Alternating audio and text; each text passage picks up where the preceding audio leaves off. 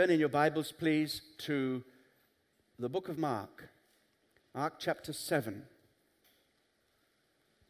In our message this morning, which you can see is entitled Healing for the Nations, we're going to talk about a healing stream that is flowing and has been flowing for 2,000 years, beginning in Jerusalem, picking up speed in Judea, beginning to take Samaria by flood, and then gushing forth to the nations of the world.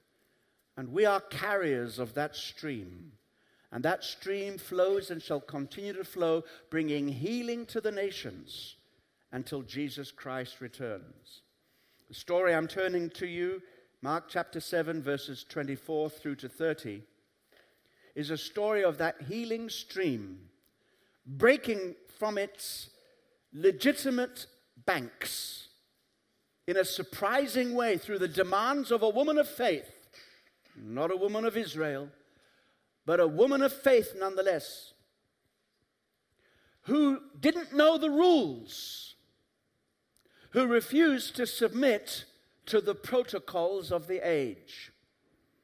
Because Jesus was sent in the first instance to the lost sheep of the house of Israel, and she was not part of the covenant community. She was not at this stage a legitimate recipient of the blessings of the kingdom or the bread of the kingdom. But her faith refused to accept no. And she pursued Jesus, made herself a thorough nuisance of his disciples, until Jesus said, "Woman, your faith has activated the promise." And this kind of faith we need today, the kind of faith that will break every barrier, that will accept no limitations. Thank you. We have one believer in the house.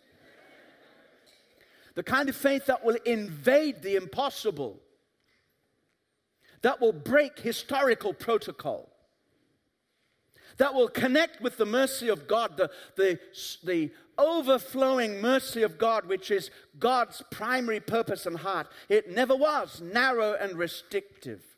He chose one man, Abraham, to reach all men and all women. He chose one nation, Israel, to reach all nations. He chose one city, Jerusalem, to reach all cities, including London City. And faith will connect with that mercy that flows for healing to the nations. And this woman from the nations got healing for her daughter as she persisted in faith. Let's read the story. Mark 7:24. From there he arose and went to the region of Tyre and Sidon. Now you need to know Tyre and Sidon, northern Galilee. Galilee by the way of the Gentiles. It's where there are a lot of Gentile people living. That's why the Bible says the people who sit in darkness have seen a great light. Even Jesus' most powerful ministry was conducted in those places. Even though he knew his ministry was primarily, in the first instance, to the nation of Israel, to fulfill God's faithfulness to Israel, to say, I am the Messiah of Israel. I am the deliverer of Israel. He shall save his people from their sins. He came unto his own, the Jewish people, and they knew him not, and rejected him. But as many as received him, he gave power to become sons of God. And so even in that context, Jesus has not forgotten the broad purpose of God. And there he is ministering in this place where there are strangers and visitors and immigrants and people from outside the house of Israel. Carrying on. And he entered a house and wanted no one to know it. Very strange behavior from Jesus. Don't tell anybody I'm here. No appointments, please. Very strange. Then it goes on to say, but he could not be hidden. The rumors of Jesus' presence spread very quickly. And if there is but a rumor hanging over your life that God is with you, there come running. If there is even but a rumor that God lives in this house, not this building, we love it. Small, steamy, broken old building, this building. I'm not grumbling, it's what we got and it's what God's given us, but this ain't the temple of God. You are the temple of God. If there is even a hint of the glory of God upon your life and upon your church, They will come running because the nations are starving and hungry for the bread of the kingdom. Verse 25. It couldn't be hidden. The rumor came, and this woman discovered, verse 25, for a woman whose young daughter had an unclean spirit heard about him. And she came and fell at his feet. Trying not to comment on this as I go through, but I can't resist it. You know, there is coming a time when the world is going to realize what we have is unclean. Don't think that because they think they have rewritten the rule book on what marriage is, the rule book on how sexuality should be expressed, the rule book on how we should do business, how we should do economics, how we should do finance, how we should do education, how we should do the media and arts. Don't think that because they think they've written the rule book, they've actually written the rule book. They've not. God's rule stays sure and secure. And there are going to be increasing numbers of your non-Christian friends who are going to say what we have is unclean. We want something different. They'll realize that what they thought was liberty and freedom was actually pollution coming straight from the pit of hell and languishing under the bondage of unclean thoughts, unclean lifestyles, unfulfilling modes of operation in this world. They will say, we want to be delivered. And this woman said, I have a child who has an unclean spirit. You know, many of these people, the Rolling Stones, were rolling last night. And don't look at me. I know we're in a church building, but we can't say Rolling Stones. We can say, we understand culture out there. Amen and amen. All right, I don't know how old they are, but they're even older than me, the Rolling Stones. And, you know, when you think about the 60s and the drug culture and all of that, it's all very well for the kids of the 60s to be indulging in that, but when their kids started taking drugs, they were going to psychiatrists, please help us. And so when your kids start to reap the fruit of the lifestyle that you've lived with impunity, then you suddenly realize you're maturing, and there's much more to life than the hedonistic emphasis of our current generation. It's about time that we had a generation of young people who said, we want to be different from our parents. But we don't want the uncleanness of the former generations. There is something clean we want to get hold of. We better get ready for the revival that's coming, not just to the X generation, but the Y generation, and also the millennial generation, that are longing for freedom and liberty and longing for something that the generation before them never gave to them. An unclean spirit this child had, and she came and fell down at his feet. The woman was a Greek, a Syrophoenician by birth. In other words, she did not qualify. And she kept asking him to cast the demon out of her daughter.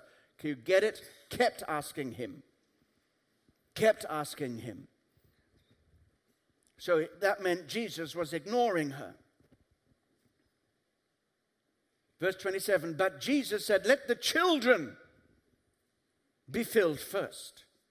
For it is not good to take the children's bread and throw it to little dogs.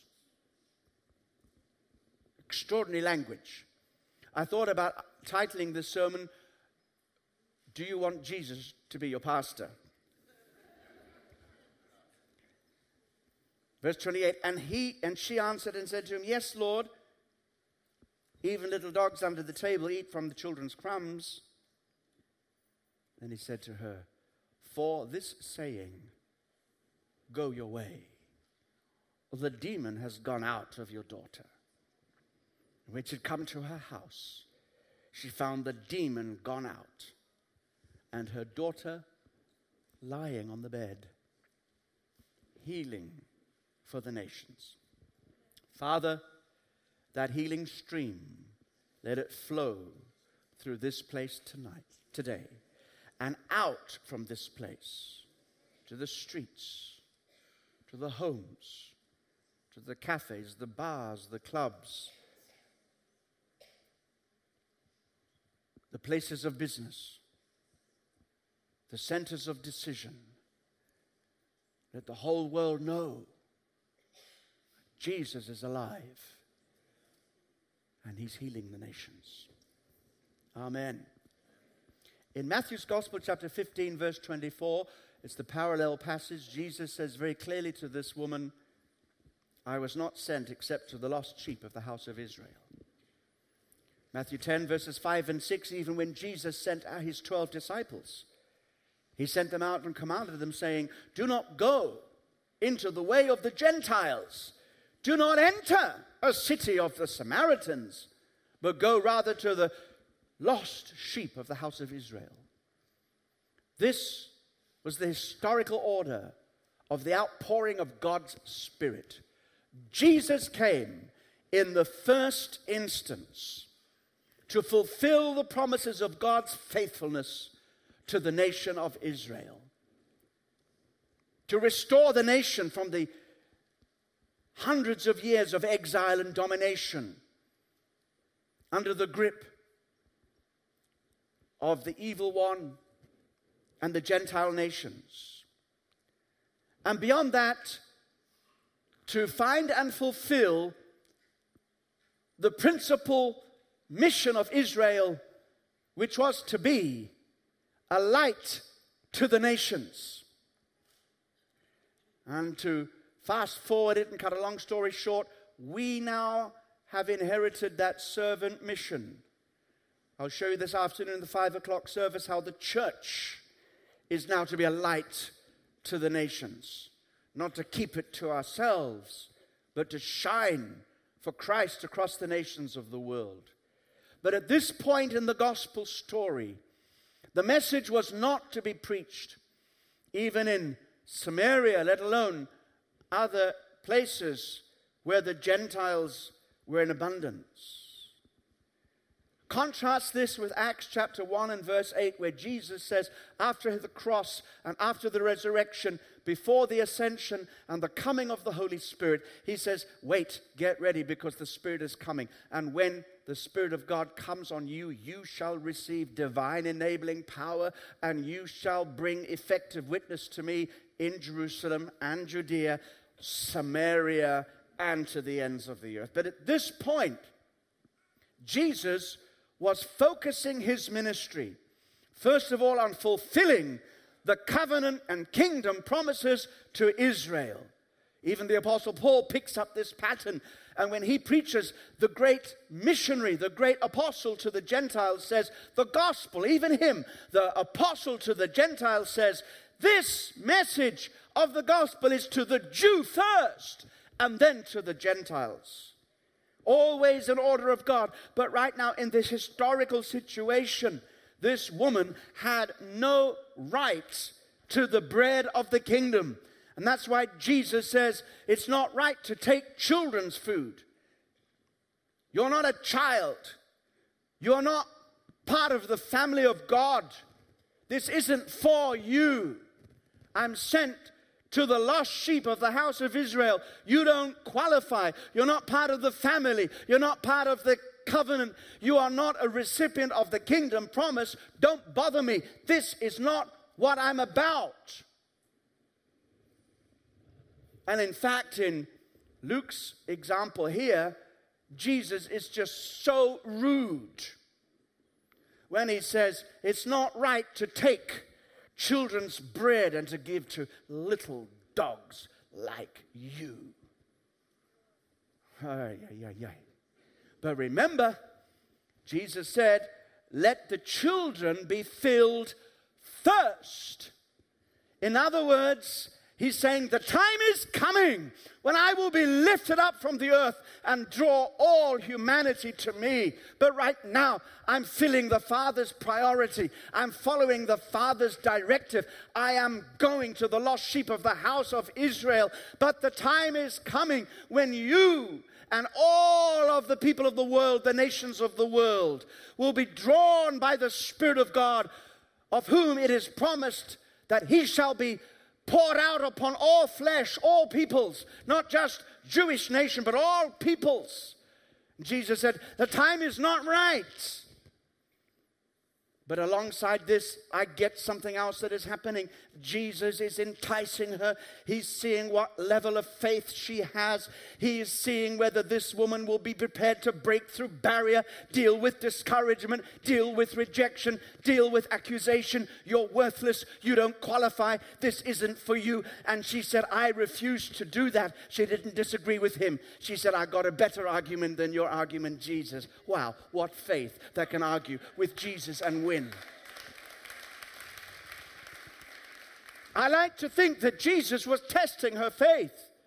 Do we not have the example of the centurion, Gentile Roman centurion, who came to Jesus and said, my servant is ill.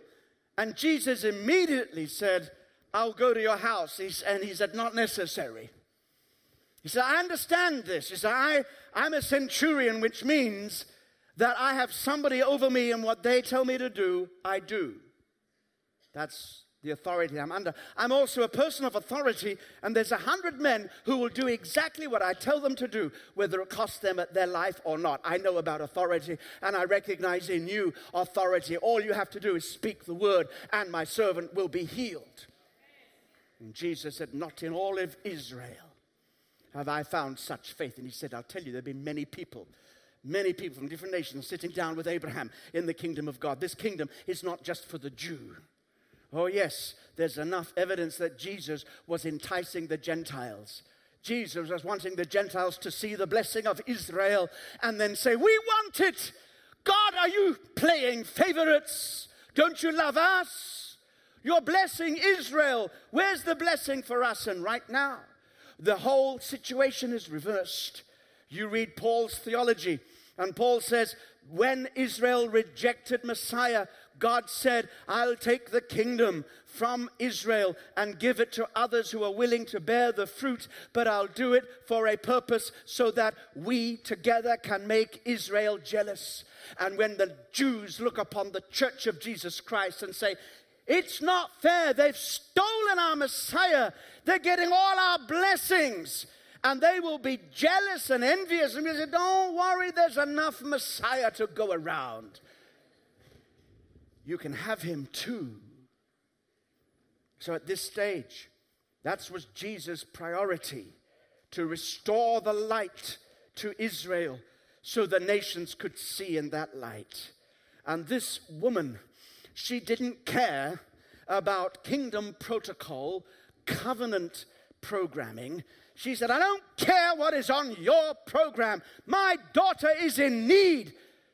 And if I have to act like a little dog, fine, let me tell you about little dogs. Dogs can eat crumbs. Nobody can stop that. No, we know this.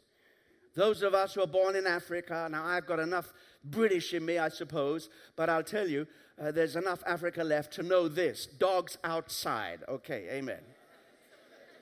Dogs outside. Never dogs inside. Am I right? Okay. Dogs outside. Chickens inside, okay, but dogs outside. I know this.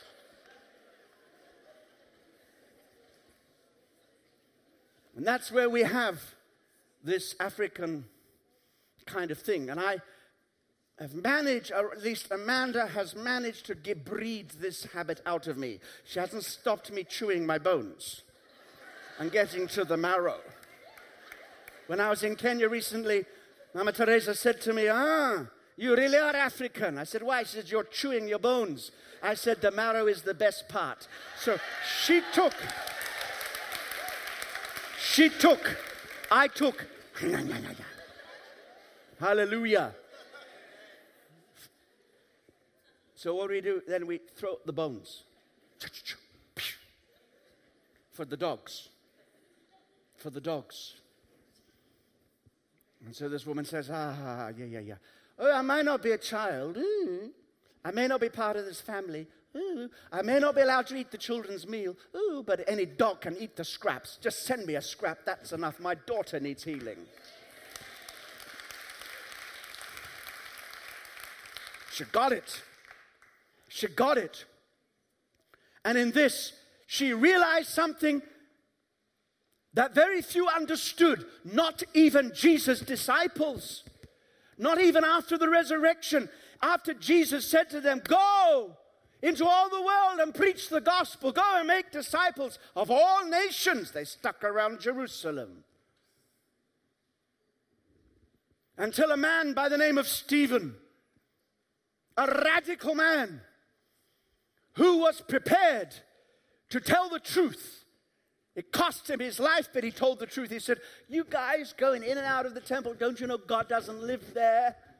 He's got the heaven out of there a long time ago. And in fact, you read your Bible and you'll find that Solomon said, not even heaven or the highest heavens can contain you, still less this little house that I prepared for you. And he preached, sowing the seeds of the Gentile mission. That the gospel was not about waiting in Jerusalem that everybody comes, but going with the authority of Christ, under the anointing and the energizing power of God, to carry the gospel to the ends of the earth. Cost him his life, but it was too late for the devil, because you see, Paul, whose name is Saul, Paul and Saul are the same person. Saul didn't become Paul. Saul was his Jewish name. Paul was his Roman name. But up until he's called as an apostle, we know him as Saul, Saul of Tarsus. He was watching this stoning of Stephen, taking care of the cloaks of those who were stoning him to death. He heard Stephen's speech before the Sanhedrin. He saw his face shine like an angel. He heard Stephen say, I see Jesus standing at the right hand of the Father. Why was Jesus, who's seated on a throne, standing? He was rising to give witness in fulfillment of his word.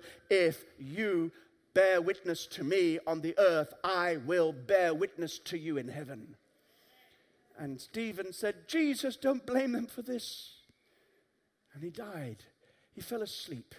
And Saul saw it, and this was where it began to work in him.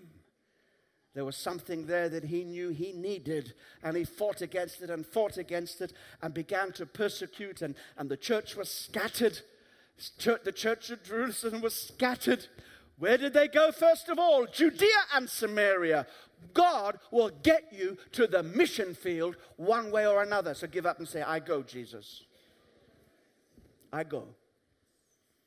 And then Paul, the great missionary to the Gentiles, proclaims the message of the gospel, so that within his generation, having raised up two great sending centers of Christianity on the either side of the Aegean Sea in the ancient world, one in Ephesus and the other in Corinth, he says in Romans 15, I want to go to the regions beyond. I want to go beyond the mountains. And I believe he made it. Not a lot of scholars agree with me, but I reckon he made it. I reckon he went beyond that. But anyway, that's an historical mystery we don't know. But we do know that he died with passion, burning to spread the gospel. He said, I've made Christ fully known from Jerusalem round about to Illyricum, and all that place, I've made him fully known. Now there's no more place for me to preach. I have to go to the regions beyond. And he says in Romans 10, their sound has gone to the end of the earth. That was the known world, or the Roman world. And that river began to flow and continue to flow until it saturated the whole of the Roman Empire, until the Roman emperor himself had to say, if you can't beat them Christians, you've got to join them. And so Constantine converted to Christianity. Without one sword being raised to conquer the nation with blood and human, fleshly, worldly weapons, just with the weapon of love and good deeds. Even the enemy said, see how they love one another.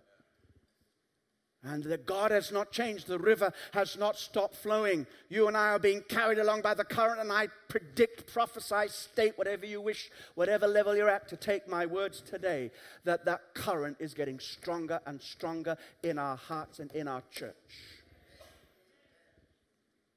Because Jesus is coming soon. And there's a job to be done.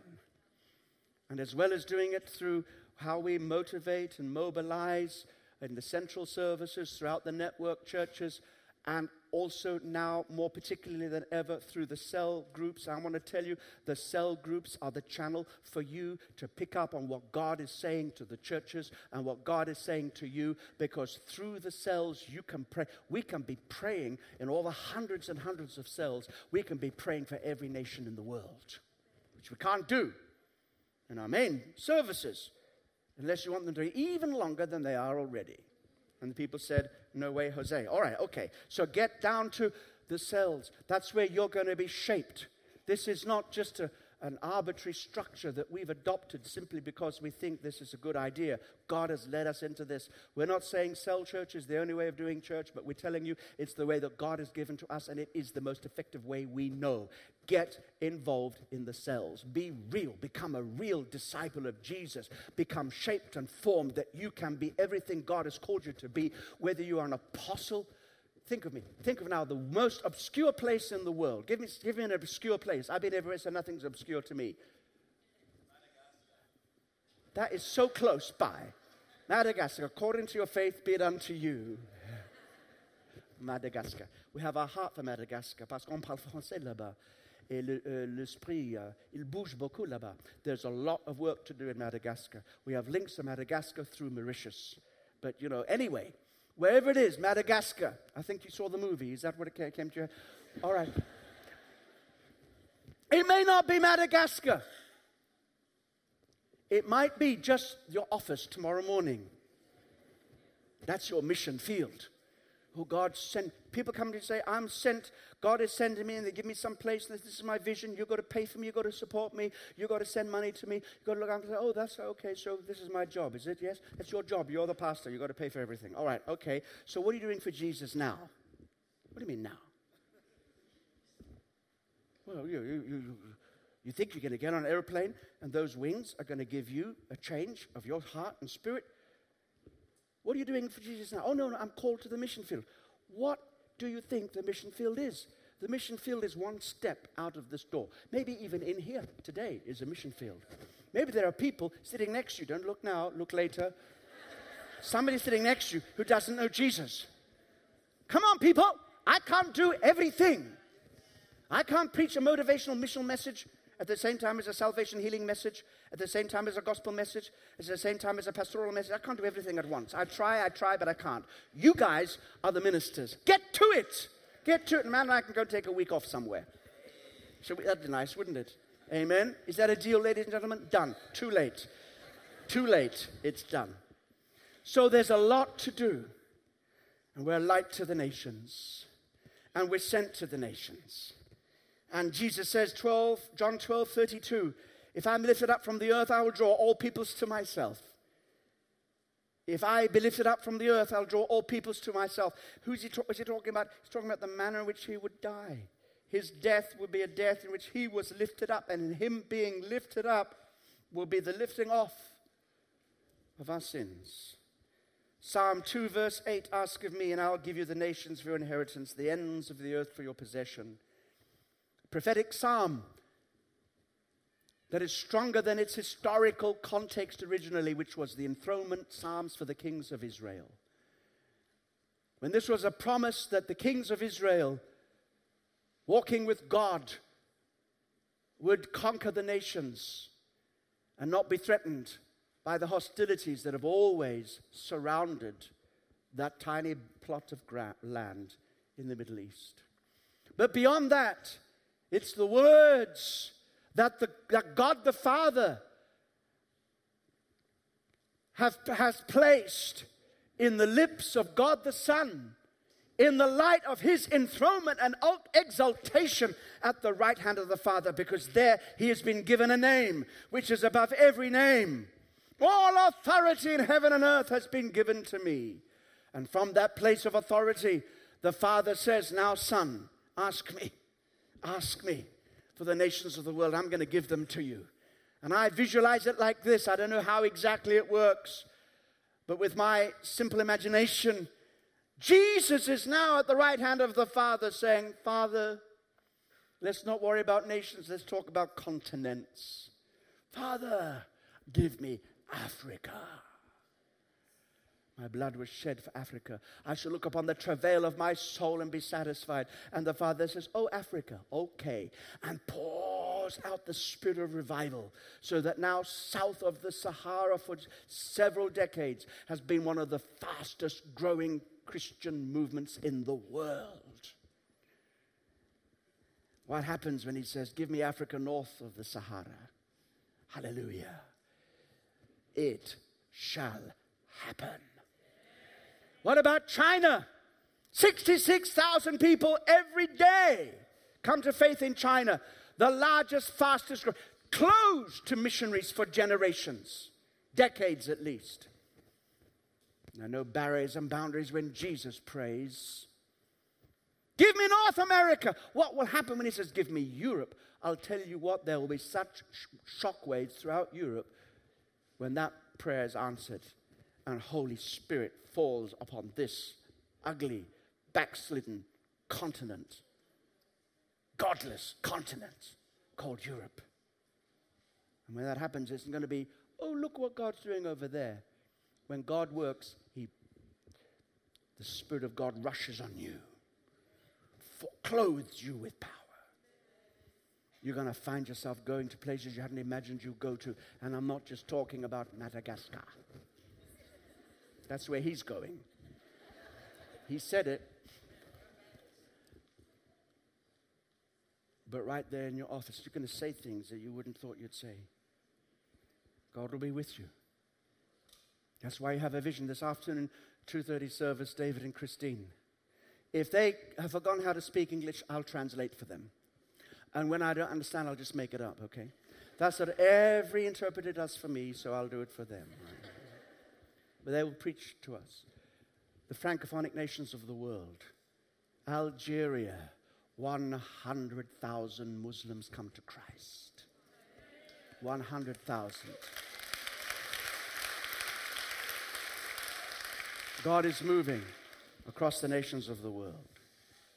Ezekiel 47, verse 12.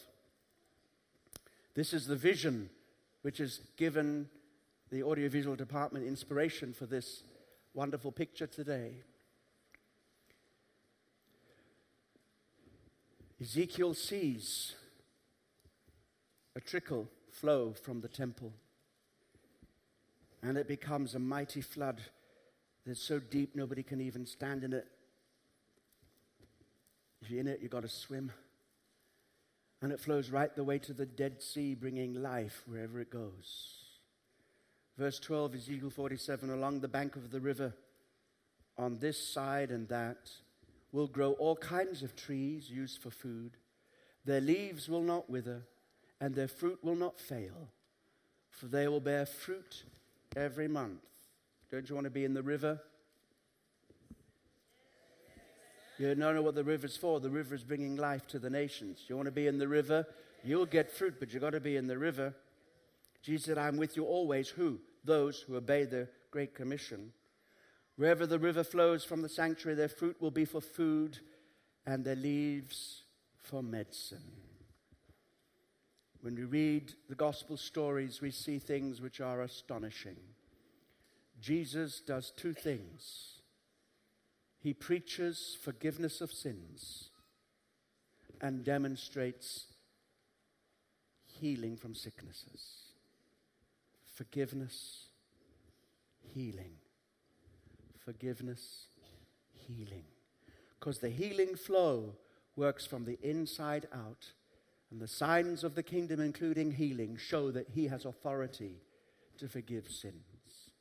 Mark's Gospel, chapter 2, verse 10 and 11. But that you may know that the Son of Man has power or authority on earth to forgive sins, he says to the paralyzed man, rise, take up your bed and walk. They brought him for healing. He said, your sins are forgiven. They said, who do you think you are? Only God has power to forgive sins, so I'll show you, he said, that you may know that I have authority to forgive sins. Rise up and walk. Salvation and healing are to be proclaimed and demonstrated, because then we will show that we're living in the land of the majestic King. Little known verse tucked away in a very extraordinary passage, Isaiah 33, verse 24. The exegesis of this and the Hebrew and interpretation is quite complex. It really probably belongs to a 5 o'clock teaching service, so we'll just say, Bruce, get on with it sometime. But it climaxes in this verse in which Isaiah prophetically describes the kingdom of God and the restoration of the glory and the kingdom of God to Israel. There will be a river that flows there. And it will flow so strong. And there will be no ships sailing because there will be no trade or commerce. There will be no enemies to invade.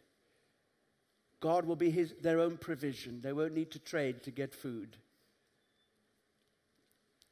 They won't be threatened by invaders because God's kingdom will have come. And verse 24 describes it. The inhabitant of that place, the land of the majestic king. And the inhabitant will not say, I am sick. The people who dwell in it will be forgiven their iniquity. That's why it's appropriate to launch the public launch of this book today, The God Who Heals. Because healing to the nations, of course, it's primarily forgiveness of sins, but it's also restoration of the glory of God in our families, in our society, in our community. And one of the most significant signs of the kingdom of God and its presence is the one who forgives sins and heals our bodies. That's why we believe in preaching the gospel and praying for the sick. Some people will preach the gospel and not pray for the sick. Others will pray for the sick, and there's not much gospel anywhere. We believe that God has called us to preach the message of Christ to the nations of the world. Wherever we have gone, we've seen tremendous signs and wonders and miracles for God saying, my kingdom has come. The majestic King is here. Every head bowed, every eye closed. Lord Jesus, we come before you this morning and we yield our lives afresh to you. Whether it's A for Albania, M for Madagascar, or Z for Zimbabwe, the A to Z of the nations, they belong to you. For you, Lord Jesus, have shed your blood not for our sins only, but for the sins of the whole world. And beginning in our Jerusalem, which is one of the most cosmopolitan, multiracial, multinational cities in all the world, beginning here, we have a desire to see London won for Christ and the nations healed with the gospel of grace and forgiveness and restoration. Speak to us throughout this month in terms of our praying, our going, and our giving, and let your holy name be honored as we flow in the river of life. In Jesus' name, amen and amen.